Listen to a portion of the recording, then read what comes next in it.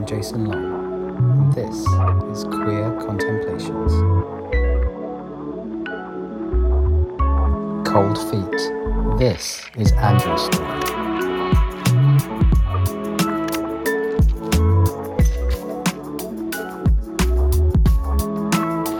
Like magnets ripped together through fog. Together, as fate always intended. My legs bouncing up and down on the spot.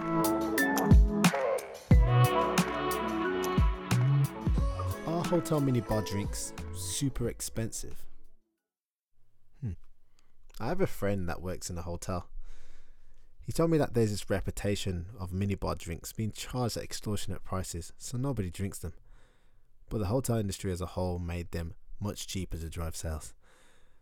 But the idea of them being expensive stuck, so they still don't get used. Isn't that interesting? I've already had like 3 of those little bottles, so I hope they're not expensive. We spent so much money on this wedding. We've been saving for years. No dinners out, no holidays. We didn't even do Christmas presents last year. It's mad, isn't it? It feels like I've been planning forever. It's been so long since the engagement. 18 months maybe?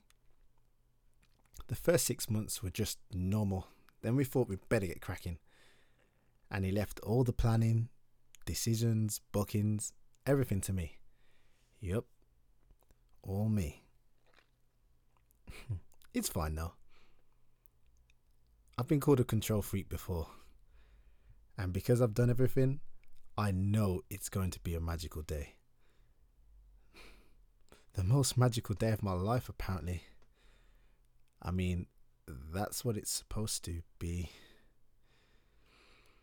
Like, that's what I'm aspiring to. He'll love it. So will I guess. There are all these little surprises during the day to make it ultra romantic, special, magical and stuff.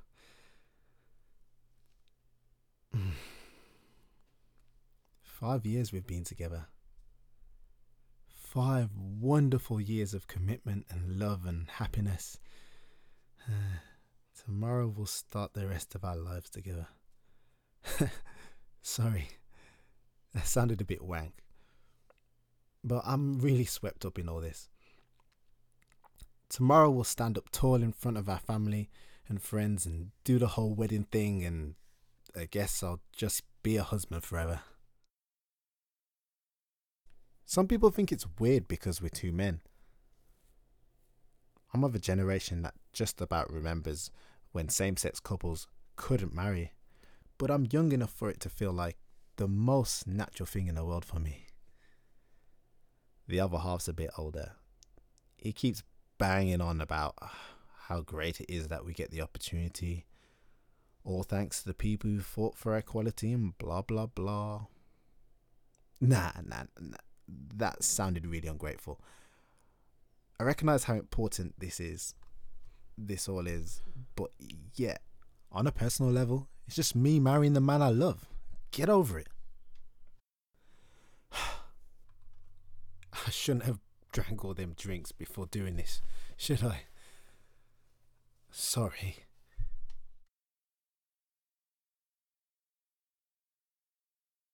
Anyway, the venue's lovely. The food will be great. I've bought this band that I love. Psychedelic rock.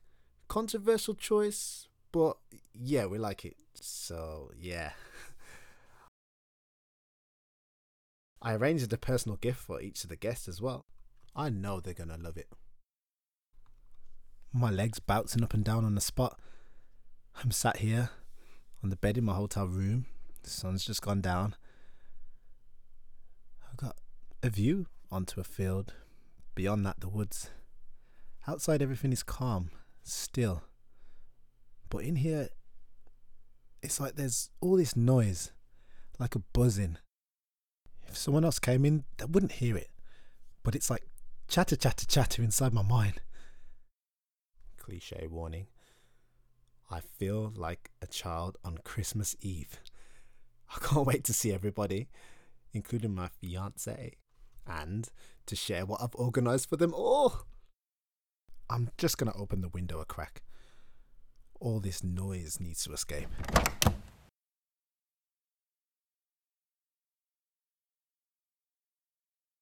We met, as people do nowadays, on an app. He turned up on my doorstep all horny and handsome and shiny from gym sweat. After that, he just sort of stayed. We've had our ups and downs, obviously. We've both done some stupid stuff and almost reached breaking point a few times, but we've made it here. Oh God, I feel nervous.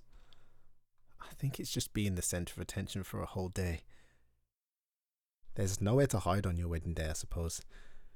Everybody's going to want a piece of me, and I'm an introvert. I'm worried about not having my space for my batteries to recharge. I'm going to have to stand up in front of everybody and do the whole thing, then give a speech. It's going to be so draining, I think. Ugh, I hate public speaking.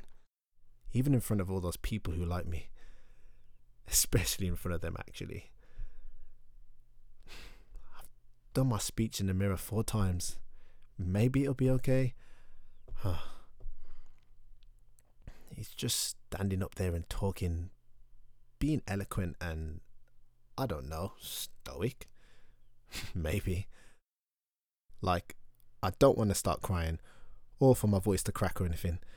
Standing up there, talking about my deepest feelings about another man. I only came out 6 years ago. I kept all these things secret for so long. Tomorrow I'll be up there bearing my soul, and it just feels like I'm making myself so vulnerable. Maybe it's a guy thing. I don't know. I don't like that feeling. It feels so weird and wrong, and I'm getting all worked up about it now. Just gonna have this last bit of vodka.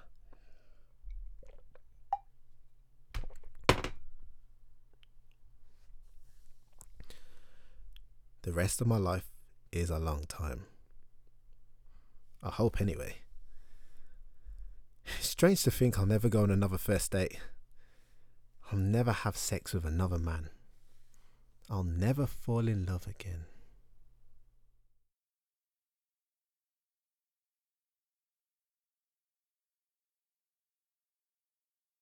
No, that gives the wrong impression.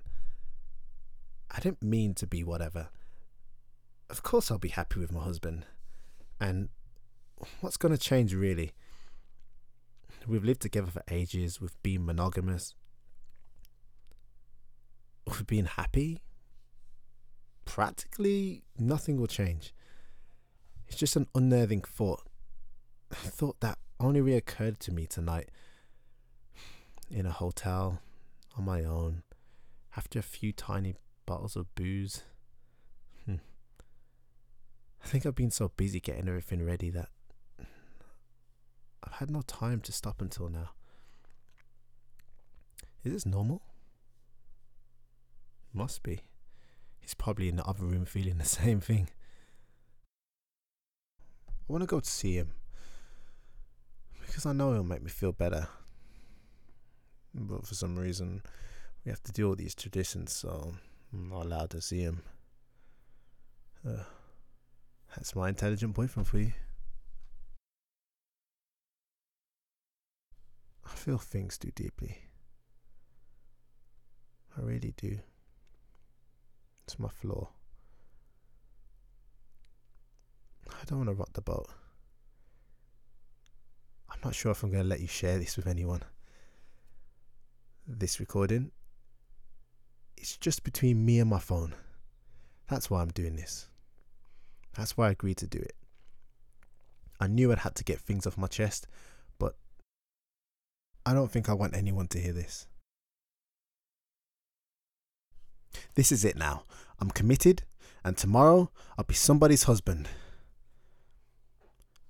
Seems very grown up. I didn't ever think I'd meet someone I'd like enough to marry. I wasn't even sure I'd marry him. Nothing seemed real until just now. But it's what people do. It's what's expected. It's expected now.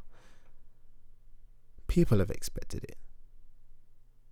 Quite rightly, since we've got engaged. Of course, people have their coping strategies. My fiance knows I need a lot of time to myself, and he respects that. He knows if I tell him I need a bit of me time, he'll give me the space I need. But why am I even talking about coping strategies? Coping strategies for a married life? I'm just going to close the window. It's a bit chilly. What's wrong with me? Why is this all coming to me now? This isn't constructive. Why do I always think about the negative? Marriage will be good for me. It'll force me to grow up, to settle down. It feels like the final piece of a really big puzzle. It's a bit like the last of my basic needs are being met. And now I can really start to thrive. Does that make any sense? This will all stop me wondering what might have been. What might have been? I came close to all this once before, you know. But that relationship was toxic. I think now because it was toxic that it all stayed with me. Because it was all broken that rarely a day goes by without me thinking about it. That, I think, is what I tell myself to. But really, I suppose I always thought that somehow, someday, we'd end up back together. But perhaps it wasn't meant to be. Perhaps one day we will. Who knows? He's married now. Lives in Europe with his wife. I know, right? He stayed friends with me on social media, though. I've always wondered, if I were wildly successful, if I made enough noise, maybe he'd notice me. He'd notice me without me having to contact him. He'd just be aware of me, and he'd know that I was happy and stable and deserved him. Then he'd get in touch. He'd chase me, and I'd be there, like magnets ripped together through fog, across oceans, over mountains, and colliding with an almighty metallic crash, leaving devastation in our wake, but together, as fate always intended. No, that's a terrible thing to think. My fiancé isn't my second choice. He's not a consolation prize. He's just different. He's steadier. He's the type of man you'd agree to spend the rest of your life with. Because monotony doesn't seem so scary when you're with a man who does it so well. It's just cold feet. Just like everyone else feels. So, tomorrow will be the day I tell the man I love. I'll be by his side until the day we die. And until then, I'll do everything I can to make him happy. Because I love him. I just didn't realize how complicated love is. In the end, when all is said and done, when you finally make that commitment to somebody else, that's not love. That's not what love is. Saying those vows isn't love.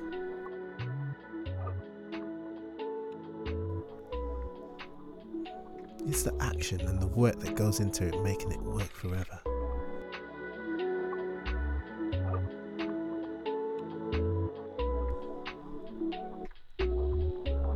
That's love.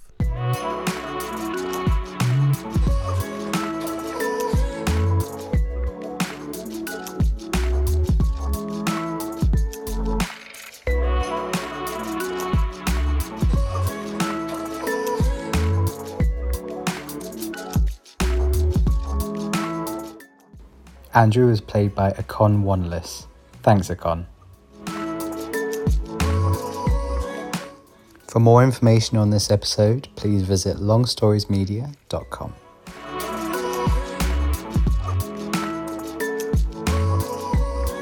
Thanks for listening. Next week in Queer Contemplations. Somebody's doing all right for themselves, I thought. But you know what I'm like after a few tequilas. Don't leave me, love. What am I going to do? Off you go. In these last hours, I want to thank you